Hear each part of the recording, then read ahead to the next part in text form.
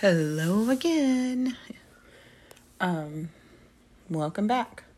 So now I think I might move on to I guess maybe just my start to motherhood once they were here after the terrible pregnancy, after hyperemesis. Start with Matthew, my firstborn. So as you've heard, my pregnancy was not pleasant. Had an overnight and a week-long stay prior to giving birth. And then we get to his arrival. He's here. First time mom. Now, I tend to not research all of the things because I know that will make me more anxious, especially that I do not have the medical background, if that makes any sense. So I trust the pediatrician that I chose. I trust the hospital that I was at, the nurses and that stuff. So when his pediatrician ordered a certain test, I didn't think anything of it. I just thought it was checking a box, But that test ended up being what would lead to the discovery of a hole in his heart. And that's where we met his pediatric cardiologist in the hospital. And like I just said, I was a first-time mom. And so now I'm being told that our baby has a hole in his heart.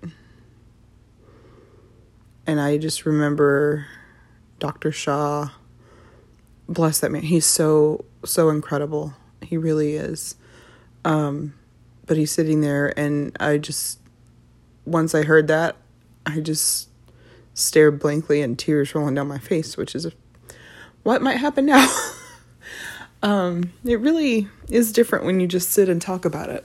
It really is. So if nothing else, this is therapy for me that I didn't know I needed a baby. Anyway, luckily my best friend Angela, who is a nurse, she was down there at the time, I think like the day after I delivered or something, but thankfully, she came in while he was speaking, and of course, he's like, is this okay that I tell him, go to town, dude? She can tell me what you say later. But he kept talking, and he even had visual. Every time we go see him, he has a drawing of the heart and things happening, and explains it that way. He's very helpful for what he does. And honestly, the best cardiologist we could have ever imagined. And even though we didn't know we needed one, because nothing ever came up on any ultrasound that was done while I was pregnant. And so, anyway, we get through that. And thankfully, our son is thriving now. Honestly, people have no idea he has a heart defect. They're like, what do you mean he's got a problem with his heart? You can't tell? I'm like, no, you can't. Nothing stops him. And I love that about my kiddo.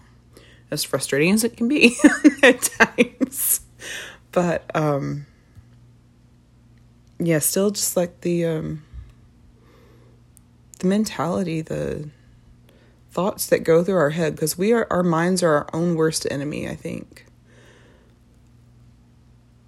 Because if you listen to the last one, I think it was about hyperemesis.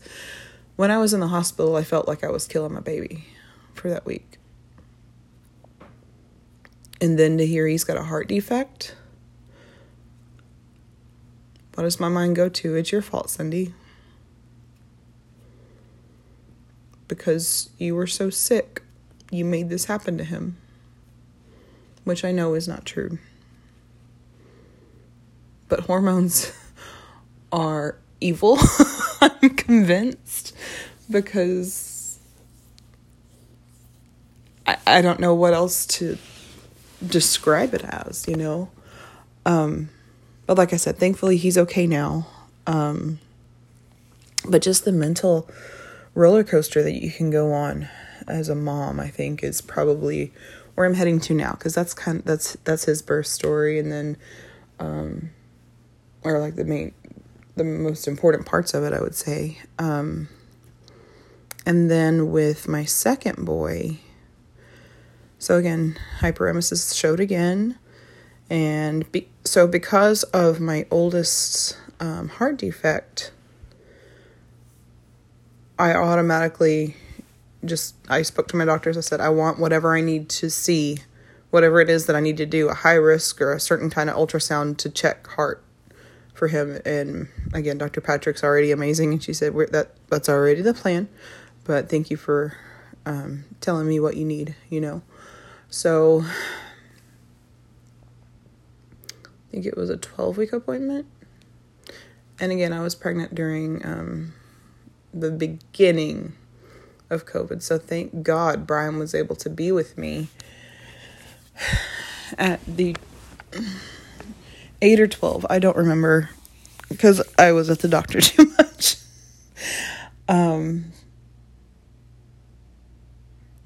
But one of the doctors in the practice, I was seeing her that particular appointment. Now, I personally did not care for her, but I believe it was because of her bedside manner. And here's the thing. When that is your profession, you do this day in and day out. And maybe you have to put it on autopilot because you don't want to feel it. I don't know. But she had noticed something on a blood work maybe, or on an ultrasound. I don't remember which it was. But she encouraged us to do the genetic testing because of whatever that was. I honestly can't remember the name for it. Something wasn't a measurement or something that it should have been. And I had not yet gone to the high risk doctor because it wasn't the time yet to get there, I guess, during pregnancy for like development stages to check for cardiac issues for the baby. But she'd mentioned that something wasn't as it should, and brings up the potential for the baby to develop or have Down syndrome or similar. I hate to call that a defect because it's really not. That's a rant for another time for me. And as the doctor, her job is to explain possibilities. She said, prepare yourself, your insurance, if you're prepared to take care of a child with a disability, or termination is up to a certain week. Now, as a Christian, I do not believe in abortion because they are here for a purpose. And Brian and I both agree that, no, the child is coming into the world no matter what. So that was not pleasant to hear, but at least I understand that that's her job and she had to. But anyway, so again, I go back to the thought that this is my fault. I caused this. But it's not. But that's what your mind can do to you. Like I said, it's our own worst enemy. But now my kiddo's here. He is a healthy boy. And I say it that way, you know why? Because he's in 3T clothing as a 13-month-old. So, see, I'm ending it on a lighter note. But anyway, I think I'm going to end it there because I think I hear one of my little dudes waking up in there. So I will pick it up, hopefully with a lighter topic. I think I had enough of these these kind of big things, but that's my story. What's that song, Colin Ray? That's my story and I'm sticking to it. But you know what? It's okay.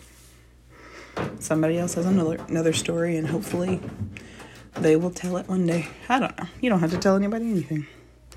But I got to go. See you. See, I keep saying see you next time. No. Thank you for listening, I guess is how I'm going to stop. All right. Bye-bye.